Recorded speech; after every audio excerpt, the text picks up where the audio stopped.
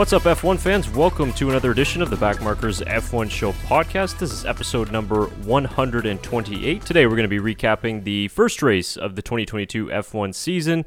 That is, of course, the Bahrain Grand Prix. As always, I'm your host, Chris Cato. So glad you could join us along for this race recap and what was a really solid way to kick off the 2022 season. And of course, to break it all down, happy to have another full house here on tap tonight. Tyler McDonald and Shaker Barty, the fellow backmarkers in the house. Welcome, gentlemen. How are you guys doing? Doing phenomenal. What a great start to the 2022 season. Got to see the new cars on track in a race setting for the first time, and I think they delivered on track very well. Yeah, phenomenal weekend in the end, to be honest. I was not expecting it to be that close for, wheel-to-wheel racing that we got. And I know it's going to be very track-dependent throughout the season, so we might not see it. But yeah, for the first race of the season in Bahrain, not bad. Not at all, and it probably wasn't a 10 out of 10 in terms of rating a race, but it was certainly up there. And of course, the late drama kind of made it a little more interesting with, of course, the safety car coming out again, which we're all going to get to in this episode. Just a couple of things off the top before we get into the Bahrain Grand Prix. Of course, a thank you to our podcast sponsor for another season, the GPBox.com, the world's largest motorsport marketplace website. They got a lot of really cool F1 fan merchandise, memorabilia, even some used car parts that you might be lucky to get some hands on. So go to the description box down below, either on YouTube or the podcast player that you're listening on, and you'll find some exclusive discount codes in the description below. Also, just a quick kind of preliminary announcement for our channel. We had some great response onto our Backmarkers F1 show live stream last weekend for Bahrain qualifying. So we will be going live once more again this Saturday for the Saudi Arabian Grand Prix qualifying, 1 p.m. Eastern Time, local start, which is perfect for us here in Ottawa, Canada. So we decided we'll go live again, and we hope to have a lot of you along with us to join for that fun. It's really a great time to have us three, hopefully, on the stream, and then, of course, all the fans listening from around the world. So we'll get that scheduled, and you'll find it on the homepage of our channel. And important, guys, even if you are subscribed to the channel, just make sure you turn on the notifications bell that's right beside our subscribe button, and that way you will get YouTube notifications every time a new video from us drops, so you never have to rely on the YouTube algorithm or go searching for our videos. So that's it for the housekeeping notes, and we'll dive right into the recap of the Bahrain Grand Prix. And actually, I forgot to show this to you guys in our preseason preview, but perfect timing to bring it on here today. I actually got a little bit lucky after the Christmas holidays, because if you guys remember, F1 had a couple of season giveaways at the end of December for Christmas, and I never win these things, but I submit them anyways, because hey, why not, right? In order to win the lottery, you got to play the lottery, and of course, I didn't win. And then out of nowhere, in mid-January, I get a random email saying there was a redraw, and that I actually won. And I did end up winning a little Charles Leclerc mini replica helmet. So thank you very much to the folks at F1 Authentics. It is very, very nice. It's actually nicer than my Seb Vettel one, but I thought today was the perfect day to bring it on and show it to the world, show it to you guys as well, because of course, Mr. Charles Leclerc, third career race victory, an absolute dominant performance all weekend long at the Bahrain Grand Prix. Tyler, I'm going to send it to you for this one. What did you think of Leclerc's opening race victory in Bahrain, and a little bit of a statement made for 2022? Yeah, congrats to you and Charles on your victories. Very cool helmet that you got there from F1 Authentic. So congrats, Chris. That's a pretty sweet prize that you got. But no, Charles was dominant and I'm going to say dominant because really the car was, if you compare it to the Red Bull with their reliability issues. I mean, Ferrari didn't have any issues throughout the whole weekend, really, other than Charles Leclerc having a minor spin in FP2. That's been their only drama throughout the weekend. So I am going to say a dominant performance by Ferrari and Charles Leclerc. And it was really good to see Ferrari back to its usual self. That's where we want to see Ferrari up at the front, fighting for race wins and fighting for Constructors' Championships. And I think that they're going to be a favorite. As I mentioned at the beginning of the season, in our season preview, I had Charles Leclerc as our Drivers' World Champion and Ferrari as our Constructors' World Champion. And if the season were to end on race one, well, I'd be a bang-on winner on that one. But no, phenomenal weekend for Charles. And I really thought he showed a lot of good composure kept a very good level head because, he even mentioned to his team a few times during that race, especially at the start where he mentioned, yeah, my pace is looking great, but remember, I'm on new soft tires. Max is on used soft tires, and to not get too excited over the cap that he was pulling on Max early on in the race. But Ferrari had the right to be excited because their pace was just that much better than Red Bull throughout the entire race. Almost got caught on a few pit stops. Red Bull were very smart with their pit stop timing and trying to use the undercut well, but well done by Charles to keep position. And I thought that battle between Max and Charles, and we'll get into that in a little bit, Chris, but just a phenomenal battle between two world-class drivers. Yeah, Charles Leclerc, phenomenal race in general. He did really well. Outperformed, I say outperformed, but he looked really good even in qualifying and everything. But yeah, just, we saw some of that racing in Austria a couple of years ago between Max and Charles, and it was really good to see that again. And very tight wheel-to-wheel racing from both of them. But yeah, I was very impressed with Ferrari all weekend, and it seemed like they really had the entire team set up done as well. They were really fast on the straights, good around the corners as well. And I was really surprised to hear Sainz's team radio at the end that he wasn't happy with his performance. Pulling out a P2 at the end with Red Bull's dropping out. It was very good, opening weekend for Ferrari and Sainz in general, and yeah. I think you're starting to see a little bit of that championship mentality from Sainz. Even like you said, Shaker, second place is a terrific result, especially for the first race of the year. But he knows that he was a little bit of a ways away from Charles Leclerc this weekend. But I do believe Sainz is going to improve his game as the races go on, and it should get a lot closer, like it was in qualifying. He had a very good qualifying session, so we'll give him the credit there. And yeah, just before we get into the on-track battles that Charles Leclerc had, I was trying to figure out what was the key to Ferrari's success. I mean, I know they've had plenty of time to work on these 2022 rule sets, but I mean, what was the thing that really helped them get back to the number one position? And today I finally saw it on Twitter, the answer to that. They got visited by the GOAT, the greatest of all time, Mr. Zlatan Ibrahimovic.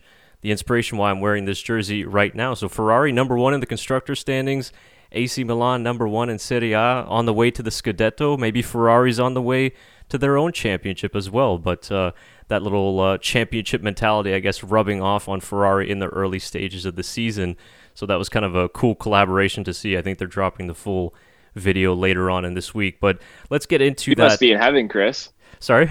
You must be in heaven then. You got your Zlatan jersey on. You should turn around and show us to the viewers that are watching on YouTube.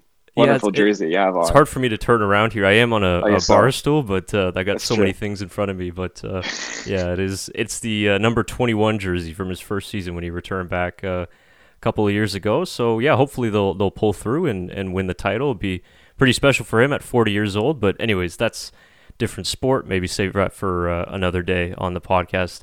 So getting into really what was the phenomenal action on the track, and we got plenty of excellent championship rivalries last season, right, with Hamilton and Verstappen, but for whatever reason, and I'm curious to get your thoughts on this later, I think that this one might end up being a little bit more better than Lewis and Max last season, but yeah, so this was the battle between Verstappen and Leclerc on lap 17. Of course, Verstappen was catching fairly, at a good rate of knots, and then eventually it kind of led to a 2 to 3 lap scrap between the two. But I'll let it play, Tyler, and you can kind of give me your thoughts as to what you were thinking when you were watching this unfold. Very aggressive from the two of them, but very good driving.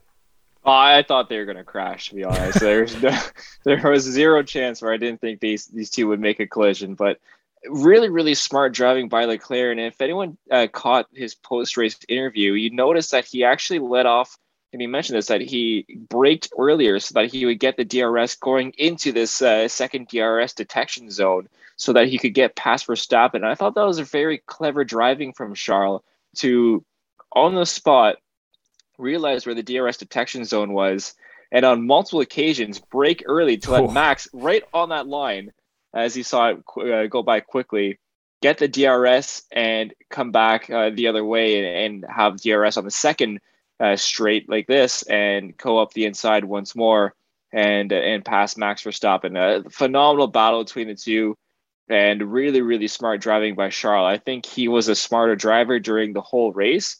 And it really showed during that amazing battle between these two fantastic drivers. And you can see right here, sorry, Chris. He breaks just a tad early, and that line that they crossed right there, it's also the pit exit line, but it's as well the DRS detection line. And he just broke that second earlier, half second earlier, quarter second earlier, whatever it was, to get his front wing behind Max, so he would get DRS into the second detection zone. I think, one comment I want to make is, if you want to keep playing, is he does really good on defending the second corner as well, so Max doesn't get the third DRS zone. That cover off is really well done. Yeah, and I just wanted to quickly show before the other angle. I remember watching this live, I was like, geez, Max really, really braked late and hard into this first corner. You can really see it here, just the amount of force entering into the corners. But like you said, Tyler, that was very smart strategy from McLaren. Yeah, my dad and I were commenting while we were watching the same thing after the first time that he, wasn't able to get the lead. We were like, why didn't he try to get it into turn 4 instead of sending it into turn 1? I thought that Max would be a little bit smarter after he saw what the result was, during the first overtake after he got past into turn 1. So I was a little bit surprised that he didn't try a different kind of strategy there, because I think turn 4 was actually a much better place to try the overtake. But really, the amazing angle of this is from Charles's visor cam, which so glad that one of the Ferrari drivers, especially now being a top team, has the visor cam, because now we actually get to see... That's a little bit loud. Now we actually get to see battles for leads from the view of the driver, and you can see just how much he's looking around in his mirrors for where Max is. Yeah, it's just such a cool view, and we don't get to see this as a normal viewer for the most part. We don't get to drive these cars and be the lucky 20 drivers in the world, 20 people in the world that get to drive these phenomenal cars. And this is as close as most of us will ever get to being inside an F1 car, and it's phenomenal to see where he's looking at all times, and just the kind of ideas that they're going through Leclerc's head, and how quick he has to react on every single decision, because Max is attacking, of course, very aggressively, especially down the straight. I mean, look, 1, 2, 3, and I think there's another check here just before the braking zone that he checks his mirrors to see where Max is. So really, really cool, and I'm glad they brought this into the broadcast. Yeah, and I just wanted to quickly make the comment. I don't know if, maybe I'll go full screen here. I believe this little bottom bar here, the red, is his energy deployment. And you can really just see how low it is at the start of the lap. And I think Charles was actually talking about this in the media pen, that he was using the battery so hard to defend for Max that he didn't have really much left.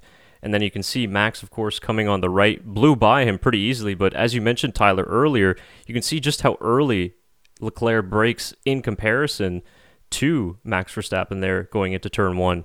And so, yeah, like you were saying before, very smart driving from him. And of course, this I thought was a really cool moment between the two. They've obviously had plenty of their run-ins, not just in F1, but in karting as well. But it was cool that even Max, after the disappointment of the retirement, both of them were, in good spirits and had some pretty good banter for two guys who just had some pretty intense racing. Ce petit avantage qu'on a. Hard luck. Was good. Yeah, it was fun. It's always big, huh? Yeah, mate, I was struggling so much with the state of charge. Yeah. Charge the battery. You were coming see, like a you, plane. you had to, of course, defend. Yeah. But I couldn't use it, so you were coming back from so long. Yeah. But yeah, what happened? I don't know. Suddenly the engine just completely turned off. Like I was having cuts and switched off, and I had a steering problem. So it was not hydraulic, but it was not smooth anymore. It's like stuck. So in the high speed corners, I could barely steer. That's why in my restart I could not follow because my steering wheel was stuck. I couldn't turn left. Really? Yeah. So it's a lot of issues. Ce petit avantage qu'on a. That's the best post-race analysis ever. Love that. That was great.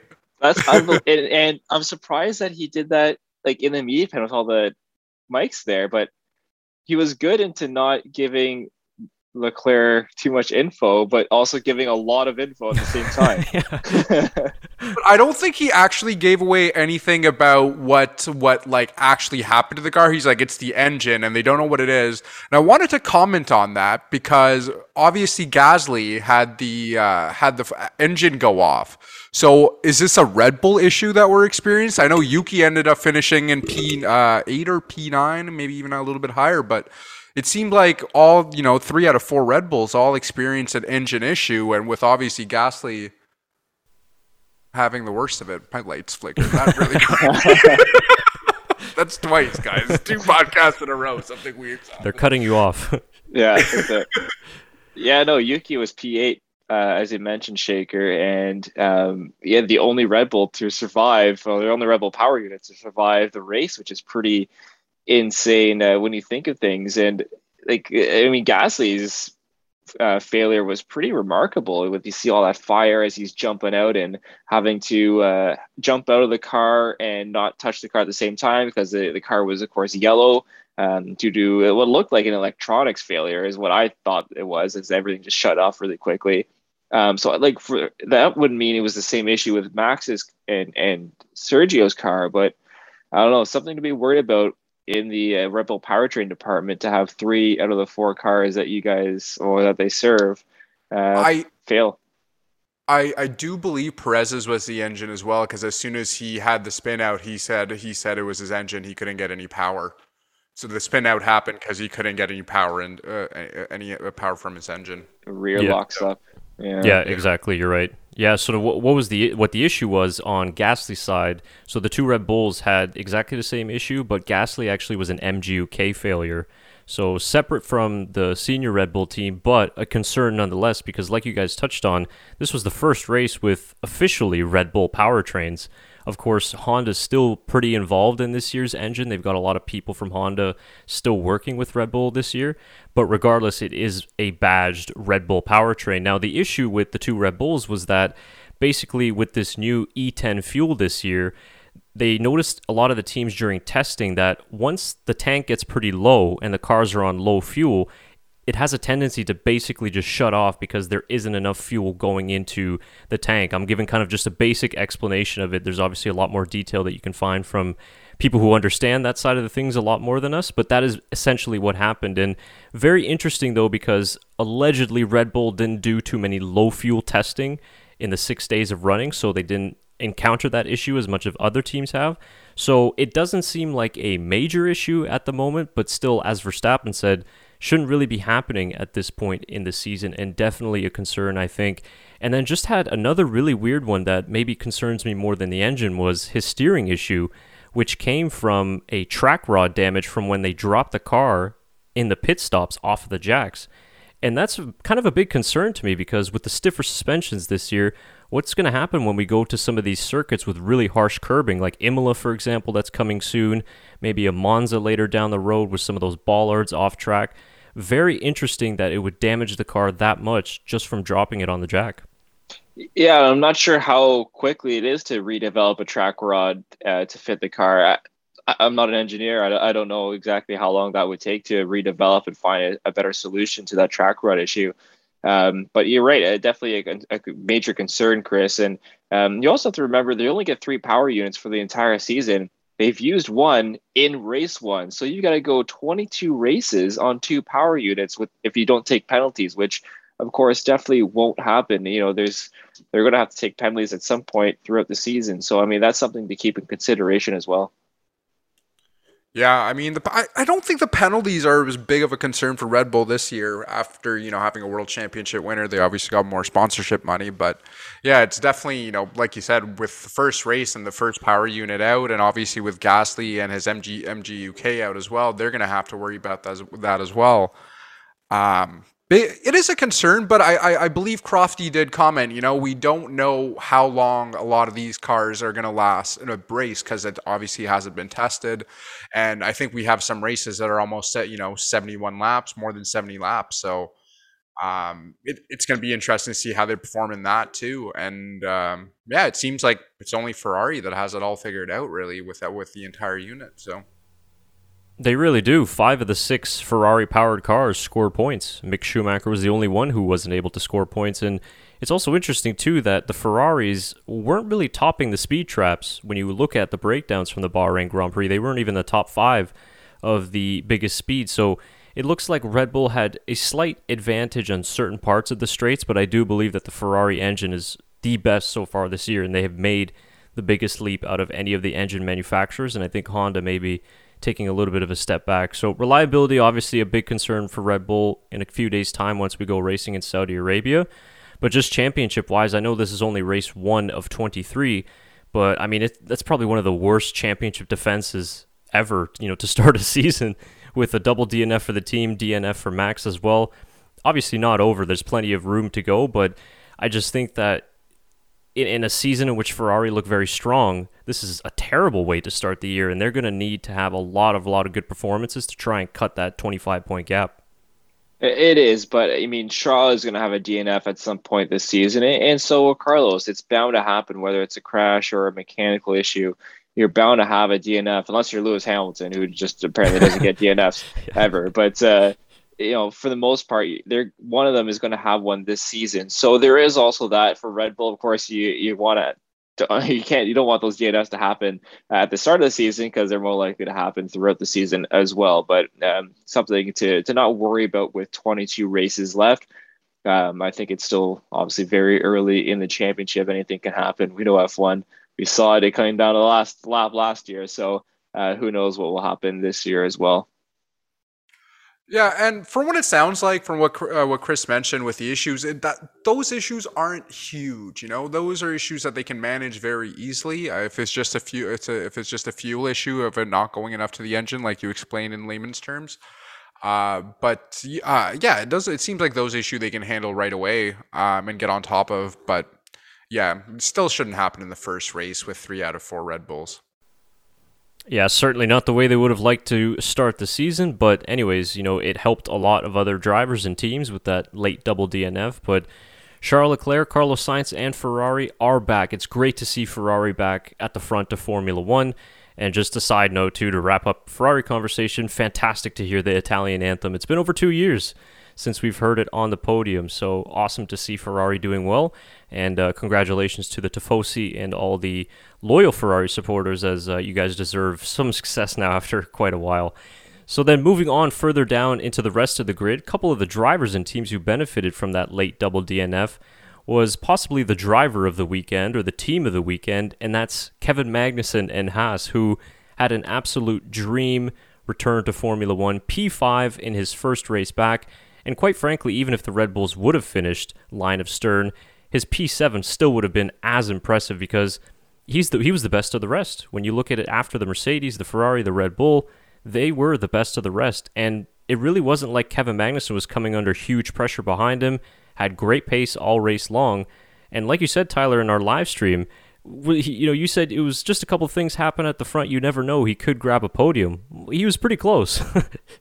He was pretty close. And with the Mercedes and all their porpoising issues, I mean, I didn't know at this. I thought maybe he could have grabbed one if Lewis or George Russell in third and fourth at the time had any sort of issues with their cars as well, with all the bumps and craziness that they've been going through recently, which they look to see that they may improve in races down the line. But I mean, unbelievable by K-Mag. I was so happy to see him do well. I listened to the post-race radio, and it's just like pure joy from K-Mag and Haas. And Gunther Steiner had the biggest smile in the world. I don't think I've seen him smile that big since K-Mag's last crazy finish, where he finished 5th place. So awesome for Haas. It was so good to see them. I wish Mick Schumacher got points. That was the only thing that was missing from this Grand Prix, in my opinion. It would have been awesome to see him get his first points in F1, but unfortunately that contact with Esteban Ocon damaged his rear end a little bit, and he had a tough time with pace and rear stability for the rest of the race. But going, like I mentioned in their preseason podcast, going from a beach in Miami on vacation with your family and to an F1 grid and now to 5th place in the Bahrain Grand Prix. What a phenomenal story for K-Mag, and I hope it can continue in Saudi Arabia. And of course, we've seen Saudi Arabia last year. Who knows what the heck's going to happen at that racetrack? So it's all up for K-Mag in Saudi Arabia. Yeah, I don't think anyone can be upset or disappointed with how Kevin Magnussen's story unfolded. Being out being out of F1 for a year, and I think everyone was upset with him leaving, and hoped that he would find a team to drive in 2021. But just so happy for him to come back. And it, like you said, Tyler, just throughout the radio, you can hear it all in the team. They were all so happy for Kevin Magnussen, even Mick Schumacher, getting P11, not bad after how he did last year. And I think he was dealing with a little bit of a difficult car from what I heard from the team radio. And as always, I always forget the guy that comes on the radio, what his name is. Gary? Always sounds so, sorry? Gary, yeah. Oh, Gary always just sounds so great on the radio. So, we're going to do our homework this week and come back. It's okay, it's really Mick. nice. Okay, Mick, good race, buddy. No, it was pretty cool. And they were competing with Alonso and racing against the McLaren. So not bad, from where they were in the last few years. Not bad for Mick Schumacher. it really wasn't a terrible race from him. Had he not had the damage from the spin caused by Ocon, maybe he would have been able to grab a point here or there. But Magnussen was just absolutely stellar. And, besides from the driver, of course, extracting the most out of the car, I think what we really see from the first race, and I know it's kind of difficult to tell because Bahrain is a different track to the couple of the ones that we're going to next, but regardless, it is a slight indication of the running order. I think we could genuinely see Haas and Alfa Romeo be at the front end of the midfield this season, because Alfa Romeo had a fantastic race as well with Bottas in P6, really recovered from that first lap awful start that he had, too much wheel spin off of the grid. I think he jumped down to like P16 or 14 at one time. And then his teammate as well, the rookie Guan Yu Zhou, had a fantastic, really solid race as well. I was impressed by him just to get that final point. But I really think that those two teams, they're sitting third and fourth in the Constructors' Championship right now, but they could be the ones fighting it out for best of the rest in 2022. Yeah, absolutely. And Valtteri, good for him. A really good comeback race, considering, like you mentioned, Chris, cooking the rear tires on the start of the race. We've seen that before in a different car for a few seasons past. And, dropping back to bottom quarter of the grid and coming back for P6 was a phenomenal for him. And Zhao Guan Yu, I think, is what Crofty was calling. I think that's what he's going by this season. Was really impressed me throughout this weekend. I thought he was very composed, and he was a driver who I thought was brought up properly through F2. He could have been brought up last year, but I think another year of development F2 was good for him. And it really, came in as a mature, composed driver in this race weekend. I was very impressed with him, and it might be a really good pickup for Alfa Romeo. And we'll see how he does throughout the season. Of course, Yuki Tsunoda got out to a very hot start last year and kind of cooled off throughout the season. And it's different with every driver. So it'll be interesting to see how Zhou Guanyu does throughout the season. But awesome for Alfa Romeo, who have made me eat my words through race number 1 this year. All three of us picked them to be 10th this year. So. I agree. I think Alfa Romeo was honestly, out of all the teams that we saw this weekend, they were the team I was most impressed by, because I was not expecting either teams to be in the top 10 positions. Very good from Valtteri Bottas, and you could see why he was put in that Mercedes seat for so long, and he really brought out the best of that car. And very happy to see him still in the top 10 and not at all what I was expecting him to be this season. So, very happy for Valtteri as well. And like you guys mentioned, is it Zhao or Zhou? Because they kept on saying Zhou and they switched from Zhao, so I'm not too sure. So whichever way be, you can comment and let us know. How it's. I believe it's Zhou, but it could. Yeah. I've heard Zhao as well too. Yeah, we should try to get pronunciation confirmation from Alfa Romeo. It'd actually be really helpful just to make sure I don't want to pronounce his name wrong. Yeah. No, exactly. That's why I'm saying both. Let us know which one. Yeah, well, he's a rookie, so you can forgive us. We're still getting accustomed to him and getting to know him as well. But yeah, like you mentioned, Tyler, it's customary in China and also in certain European countries as well, where you go last name, first name, so family name and then first name. So it's different than here. So we've kind of, I guess, westernized it, but we can definitely go with Zhou Guanyu for the rest of this season. Just maybe if some people were a little bit confused about that, but very good rookie debut for him. So I'm really looking forward to him. I like his attitude. Super emotional on the team radio as well, was crying afterwards and stuff. So he seems like a really good guy and a pretty solid driver. So good pickup for Alfa Romeo. I'm happy to be wrong too with my preseason predictions, but some of the teams hoping that our predictions are going to be right is McLaren and Aston Martin, because I think all three of us tipped them to be at least in the top 5 this season, if not top 6. But boy, they had an awful, awful Bahrain Grand Prix. You had McLaren pretty much running at the back of the field for the entire race. Aston Martin, they were a little bit better with Lance Stroll finishing in 12th, a little bit lucky with all the events that happened. But man, I mean, you got to hope if you're a McLaren fan that this pace isn't going to be what they see the rest of the year. Yeah, no, I don't know what's going on with McLaren, because they had a great first testing session, looked okay in the second testing session. Obviously, Daniel Ricciardo didn't have many laps due to getting COVID. So it was just Lando Norris back behind the car for that. But out of nowhere, it almost seemed like they just, I don't know, they looked like a rock got tied to them and they got thrown into a lake and they just sunk. I don't know what was going on with that McLaren, and it's really disappointing to see, because I had them up there as one of the favorites for at least a couple of race wins this season. Now for Aston Martin, I think their problems are a little bit more publicly known. I think they've said that. Of course, the major porpoising issues with the Aston Martin, and they said that they have had to raise the ride height so high to avoid those. They're losing 0.75 of a second a lap.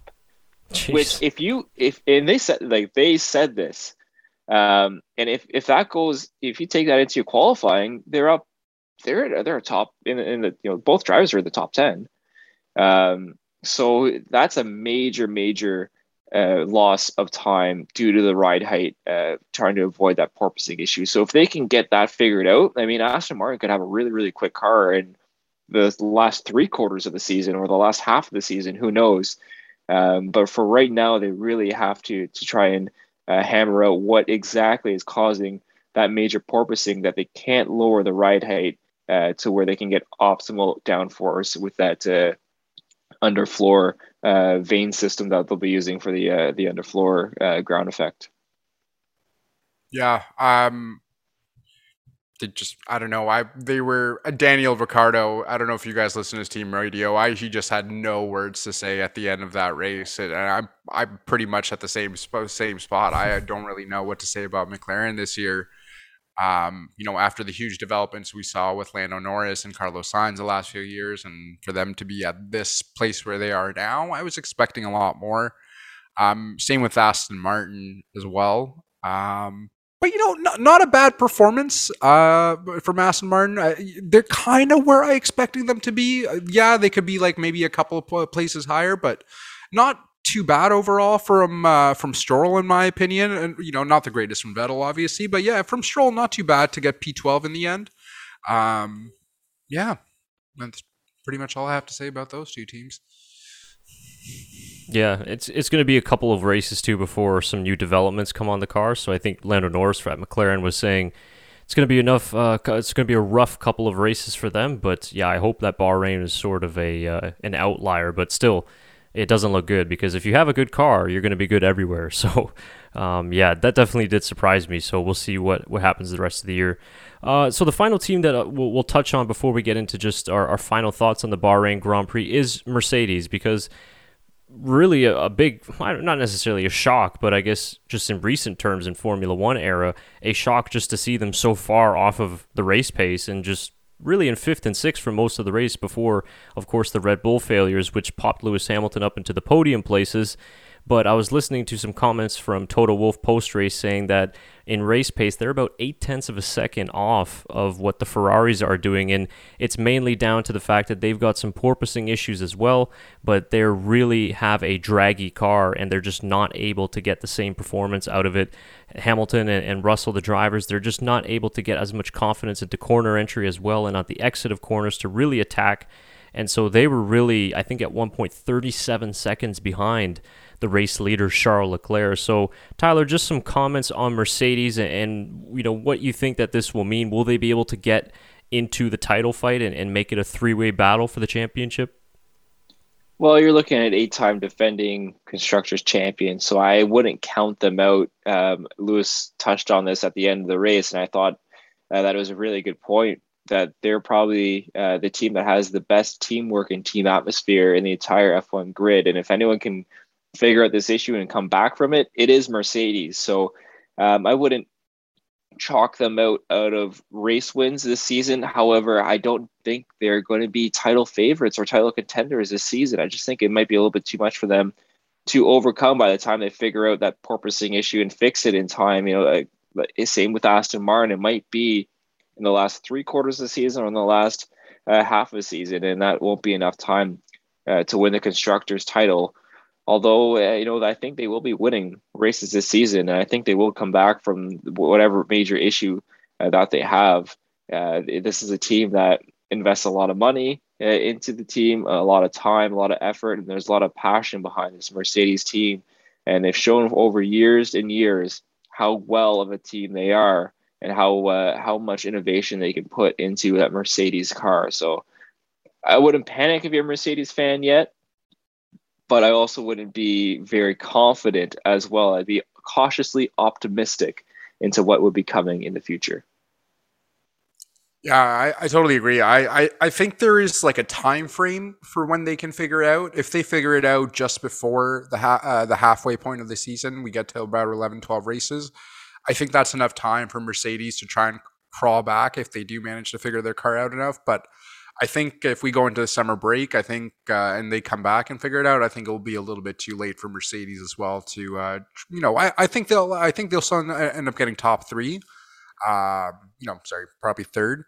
I think it's a little bit difficult. They don't look like they're in the greatest spot, but we know Lewis Hamilton, and he'll bring out the best in the car. And having George Russell having Lewis Hamilton in that seat is really going to help him out and develop for the rest of his life. So they're in a great position at the moment with their drivers, and we'll see how it goes because they still managed to get 3rd and 4th in the end, so we can't take that away from them. Yeah, somehow Lewis Hamilton squeaks away another podium. Like it's crazy that obviously they weren't expecting that, but Lewis Hamilton has another podium. He's 1-0 against Max Verstappen in podiums this season, and I don't think anyone saw that coming. So it's just wild to see. After all the things that are going wrong for Mercedes and for Lewis, that he somehow still comes out with a podium and a trophy. Yeah, kind of typical. Sorry, go ahead, Shaker. Oh, go ahead. No, I was just going to say kind of just typical of Lewis Hamilton's career, right place at the right time, seems like for most of it, but some people were highlighting this too, and I think it is a little bit right that what we saw at the Bahrain Grand Prix was, Formula One karmic justice at work once again from what happened in Abu Dhabi, right? With the safety car coming out and Max Verstappen benefiting from a miracle and some huge luck. And then we go into this first race of the season, some terrible luck this time for Max Verstappen in Red Bull, which sees him DNF from the race. Lewis Hamilton gets on the podium. So it's a little bit of karmic justice like it was last year with Max having all the bad luck and then he gets finally the good fortune. So it's funny how it works out that way. But yeah, it's nice to see a little bit of a difference in terms of the shakeup, to see Mercedes struggle for once and then Ferrari, a team back up in resurgence. But yeah, hopefully it will be a 3-team fight for the championship this year. Before we go, one team that we did want to mention, Shaker, I know you wanted to talk about them, was the boys in pink for just a few more races at least, and that's Alpine, who I want to say did surprise me a lot, especially Esteban Ocon. Had the 5-second penalty and yet still finished in 7th and ahead of his teammate. Yeah, I kind of wanted to touch on them because they're I think 4th or 5th in my predictions for the end of the season. So I honestly, that's one of my dark horse predictions, but I was very surprised with Esteban Ocon. this weekend, getting that 5-second penalty in the first lap. Well, who knows if he didn't get that, where he could have been in that race. But to scrape out P8 in the end, P7? Yeah, P7 in the end with Alonso getting P9 is a great spot for them, because I don't think Alonso looked very racy this weekend, but just to get points in the end for both teams and to kind of, be there, because I think, we weren't expecting the most out of them, but to still get points in the end is great for them, because, that's 4 teams that managed to actually get double points finishes. They're out of the 4. Yeah, Mercedes, you're right. Ferrari, yeah. So Yep. Not bad. Yeah, no, really cool. And as you mentioned, I'm not sure, did Ocon serve that 5-second penalty in the pits? I think he did, because Okay. they didn't really touch on it during the broadcast, but he had to, yeah. Yeah, okay, so that's what I thought, because I was just looking at the final standings in the time, and if you were to add 5 seconds to Esteban's time, it would have put him in P5 ahead of Kevin Magnussen by 0.3 of a second. But of course, if he served it during a pit stop, then that kind of doesn't really factor, because there would have been a safety car. Anyways, who knows? But if you're going just by time, it would have put him in P5. So, phenomenal by Alpine. I had them 9th in my standings in my predictions for this year, and they definitely don't look like a 9th place constructors team. They look really, really good. They surprised me this weekend, and I'm excited to see what they do. I just hope Fernando can get a little bit of muscle behind his car, because Esteban seems to have a good handle on that Alpine, but Fernando surprisingly is just struggling a little bit. I won't say a lot, obviously, because he finished in the points and had a really good race, but he just didn't seem as confident in the car as Esteban did. Yeah, it kind of happened last year too. We had a slow start to the year, but that was when he was coming back into the sport after a few years off. So I don't know if it was just maybe something setup wise. I think even Verstappen was talking about that a little bit, that the balance changed from Friday to Sunday and that it was kind of more difficult to drive. So a little bit of an adjustment period, but I think Esteban Ocon will be very, very happy with himself and how he started this year, as will Alpine, because I think that they have an opportunity, like Shaker made in his predictions, to potentially finish in the top 5 if what we see from other teams like McLaren and Aston Martin are true for the rest of the year. So well done to them, and well done to all the drivers, really, who had a very clean race to start the Bahrain Grand Prix. We were so close to getting the first opening race, I think, ever to have all 20 drivers finish. So it was a really solid race, and I think a very good start to the year. I think it's nice to see that the rule changes really are doing what they were designed to do. Of course, the verdict is still out on the whole regulation changes as we go to some different circuits. We're heading to a very high-speed track next with not a lot of braking events, and then we go to some more traditional European circuits like Imola, and then we got street tracks. So by mid-season, we'll be able to tell. But I think overall, I really enjoyed it, and I think that I'm really excited for this season, and it's just so great to have F1 back. Yeah, it really is. And for now, it seems like these cars can follow each other. We had some really, really good racing. Although there was a lull kind of midway through this race, if you actually looked at the race, there were still some really good on-track battles that we didn't see last year. So, fingers crossed. It seems like a great start for this new F1 car, a new design, and hope it continue for the rest of the season.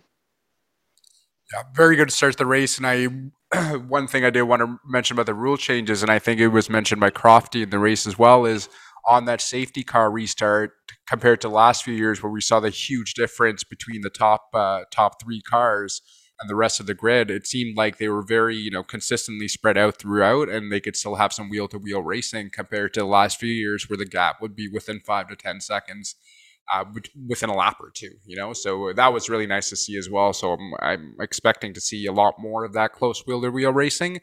And, like Tyler mentioned, it might not be all that impressive and go all that long, but it's just really nice to see that again within all the cars, not just between Mercedes and Red Bull or Ferrari. Yeah, I think we might get plenty of surprises coming our way this season. And now the first doubleheader of the year is coming up in a few days' time. By the time this podcast gets out, we'll be racing around the Jeddah circuit. We really weren't there that long ago, just a few months in December, for the first ever Saudi Arabian Grand Prix. So this will be the second one. Very interesting track if last year's race was anything to go by. So we really hope that you guys will be able to join us this Saturday for our Saudi Arabian Grand Prix qualifying live stream watch along. You should be able to find the link for that video on the homepage of our channel. We'll get that posted up very shortly. Hopefully all 3 of us will be able to join for that live stream, but you're definitely going to get at the minimum 2 of us this Saturday. So we're really hoping that many of you can join us, and of course the live chat will be wide open to interact with us, ask your questions, make your comments, and have your voice heard on our channel. So that should wrap up episode number 128 of the Backmarkers F1 Show podcast. Thank you guys once again for listening and watching us wherever you are, watching us around the world. We really appreciate your support. You'll be able to find all of our social media links down in the description below, whether on YouTube or on your podcast player app. And just make sure you follow us there. We really use our social media to just try and post updates on content and things like that. And if you got a question to us, reach out to us directly and we'll be happy to answer. Tyler Shaker, any final thoughts or words? Now's the chance. Bring on the Jeddah Street Circuit. It was chaos last year, and I'm sure it's going to be chaos again this year. Yeah, I kind of agree with new wheels and everything, and will be really interesting to see how it goes. Yeah, should be a lot of fun if anything was to go by for the 2021 race. But yeah, I'm looking forward to that one for sure. So we'll be back next week to break down that race as well, and then we'll have 2 weeks off before we go to Australia for the 3rd race of the year. So a very rapid start to the 2022 season, but I think a excellent start in that one. So please comment your race thoughts down below, and of course make any comments or questions on anything you heard in this podcast, and we'll get back to you as soon as possible. For Tyler McDonald, Shaker Barty, I've been Chris Cato. Thank you guys again so much for the support. You'll be hearing from a guest soon. Bye, guys.